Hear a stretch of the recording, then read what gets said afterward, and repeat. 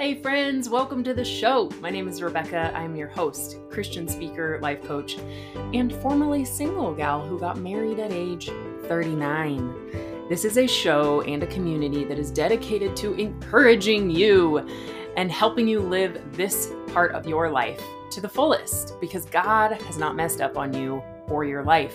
We have very intentional, very real, very fun conversations here. Welcome to the show. Let's dive in.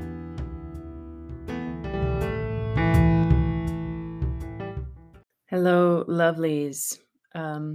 Today's episode is me sharing with you some of the phrases that I've heard in the last week. I've talked to some single ladies and I've had some coaching discovery calls with women that are older and single. And as they've just shared their heart with me, I've written down some phrases that struck deep that I was like, I remember feeling the exact same way. I was impressed that they were able to put some of these things into words. I remember when I was single trying to explain these things to people, like my friends and my family or my married friends, and them not getting it, not getting it. And so this week, as I was hearing these women who are articulate and just raw, I wrote down some of the phrases and I want to share them with you guys here today. I am going to end with a positive question for you. But more than anything, this is a quick, short episode just for all the single ladies out there to know that some of those deepest, most confusing, sort of sad feelings that you have sometimes, you are not the only one who feels them. Okay. First and foremost, I had a lovely lady this week say to me about dating that she's just kind of over it because every time I have hope, this is what happens. Every time I have hope, it gets disappointed. She mentioned that verse in Proverbs, hope deferred makes the heart sick. I remember reading that as well when I was single and feeling like there was no truer verse in the world. But there's something about singleness and the number of times you try to log on to an app or try to go on a first date or try to get set up on a blind date or go through a breakup or go to a wedding, especially as singleness goes on. So you could be in your mid 20s or your late 20s or your 30s or your 40s or your 50s. Um, and it's like the more and more that you let hope rise up, just to be disappointed again, it gets harder. And I just, to hear this beautiful sister, this beautiful friend tell me that over the phone that she's in that place right now, I felt how heavy that was. I remember feeling that way. It felt so, I always had hope in the Lord, but it felt so confusing and so intolerable and so sad that I was like, I'm just not going to date. I'm just not going to be on the apps anymore. I'm just going to kill my desire for a relationship. That's how kind of heart sick it can feel when you hope and hope is deferred. The second phrase that'll probably hit deep is, and this phrase came from a scenario where her friends were telling her, "Well, you need to keep believing it could happen. It could still happen for you. You could still get married, you could still have kids." And she was honest with me and said that phrase, and when her family and friends try to tell her that, it's discouraging to her because as she ages, this is the exact quote she gave. "No, it can't. None of it will ever look like I dreamed of."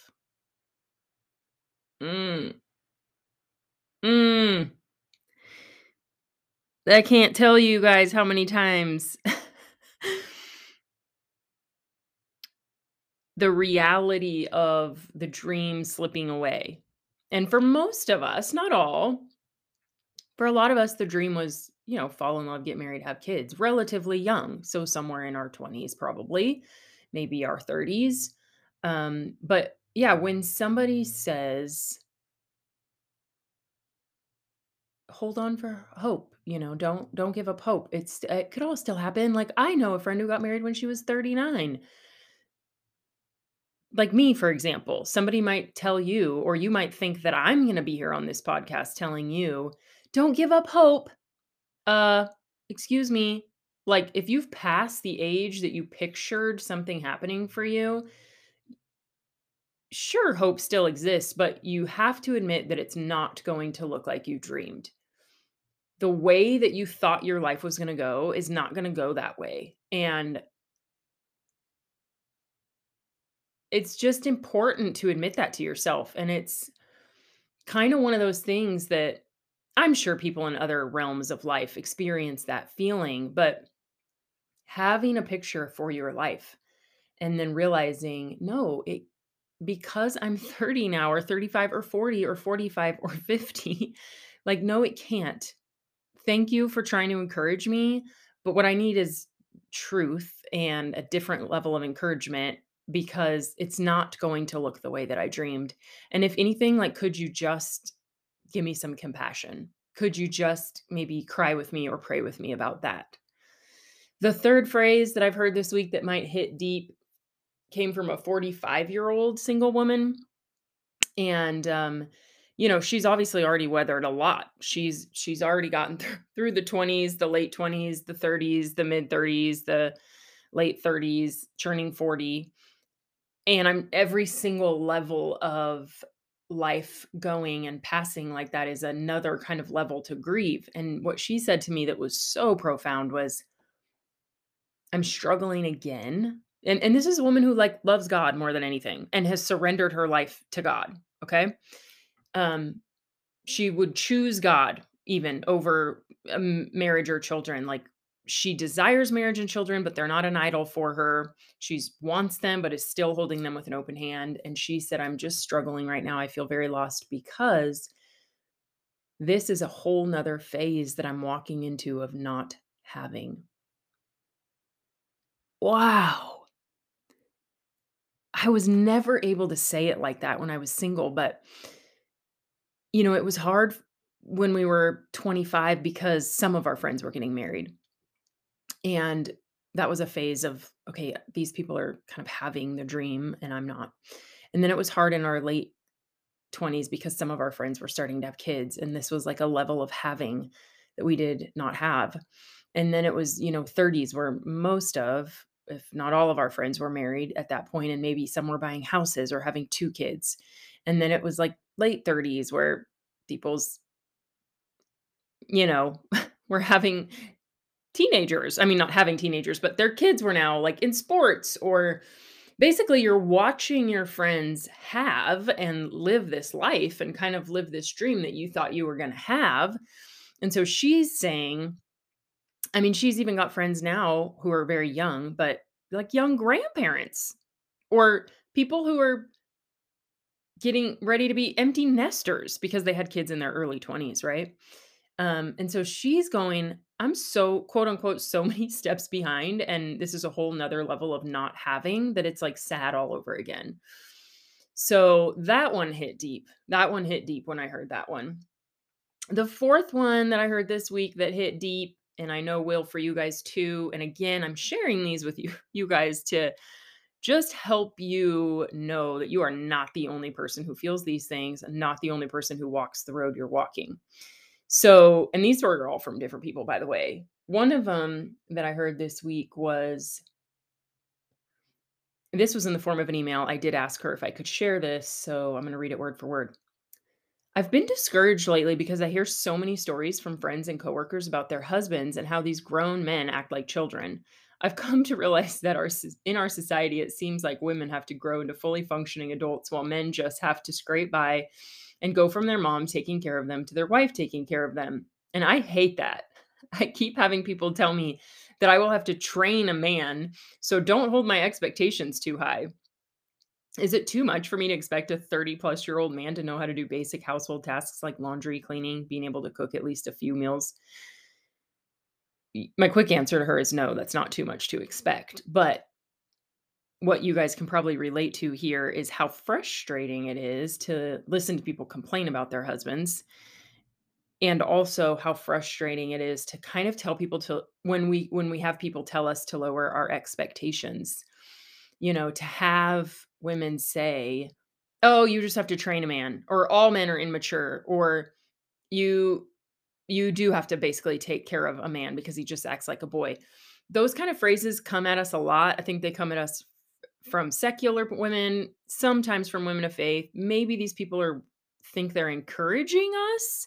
I keep saying us because I'm really putting myself back in my single life feelings when I'm talking to you guys. I mean, you guys know that I've been married now a year, but um I remember thinking, like, "Do you guys think you're encouraging me?" So, like, I could really relate to this paragraph that this, woman who's right at 30, I believe, wrote me. And, yeah, just how I mean, there's a lot of levels of that hits deep in her paragraph, right? Like, "No, I don't wanna have to marry a immature boy." And does that mean I just have to give up hope altogether that I might marry a mature man? Just these levels, right? So many levels of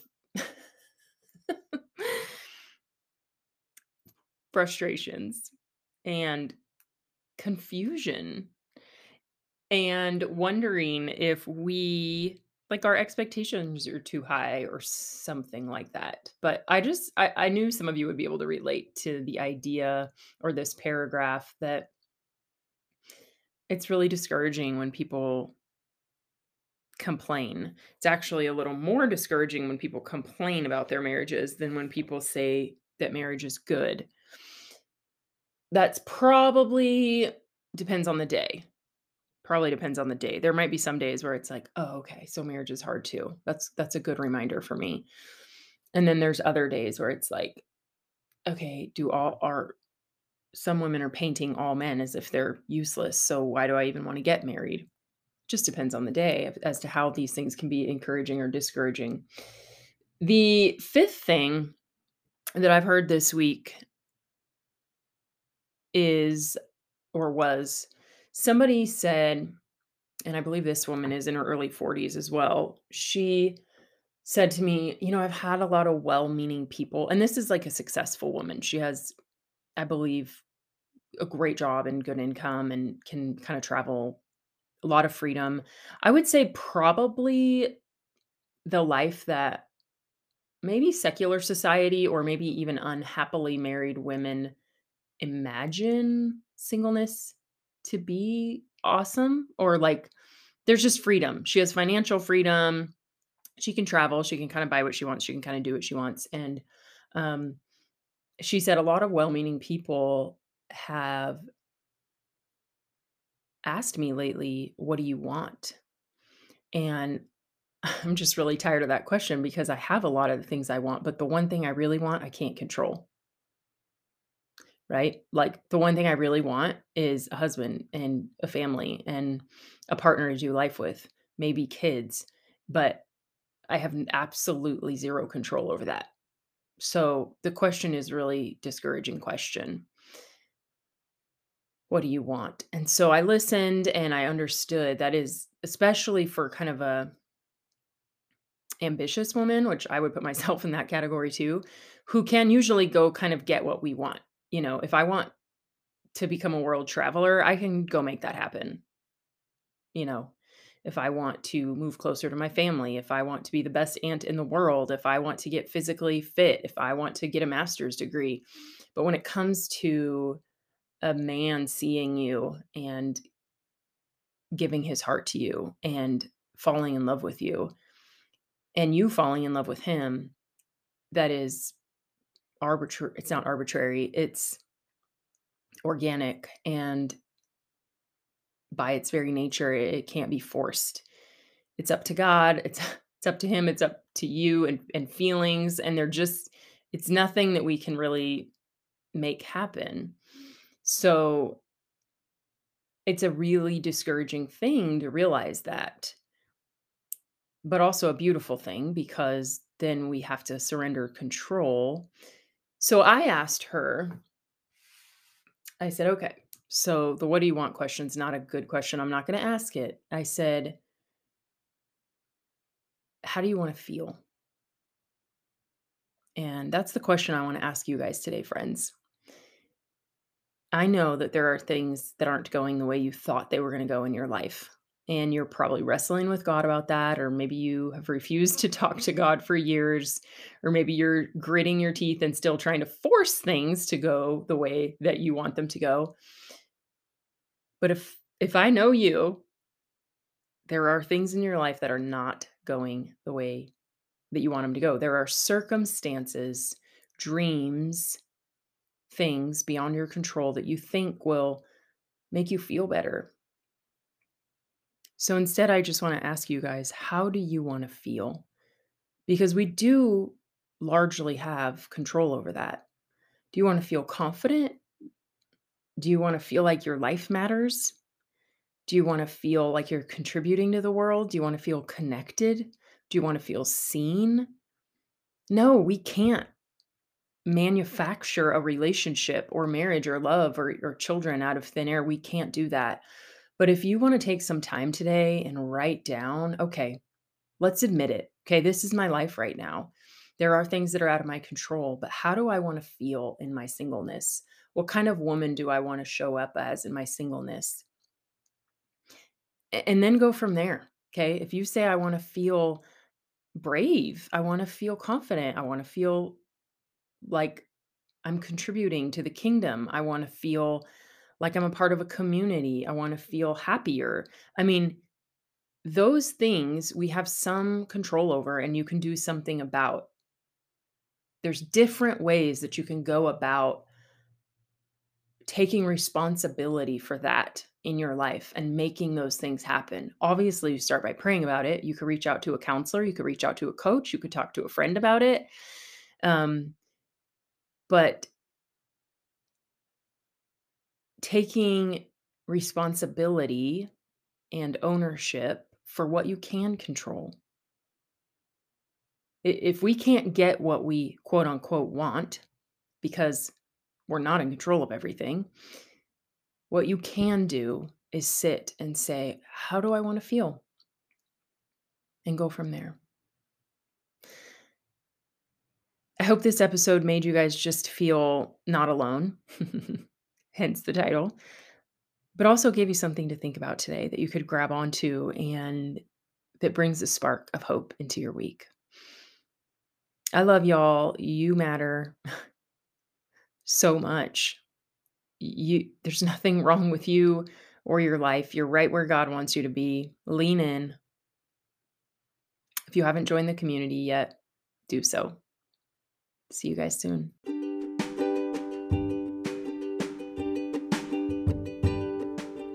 Thank you so much for listening all the way to the end today, guys. Make sure you check the show notes for links to everything that we referenced today, and especially to the free community. It's called Not Alone, and it's actually free. So if you haven't joined that, do it right now. Also, there are so many women out there whose hearts are longing for this community and for this content. So help us get the word out. Rate or review this podcast right now, and or share it on your socials. Let's keep growing this community and being the change that we want to see and encouraging hearts that need it. See you guys next week.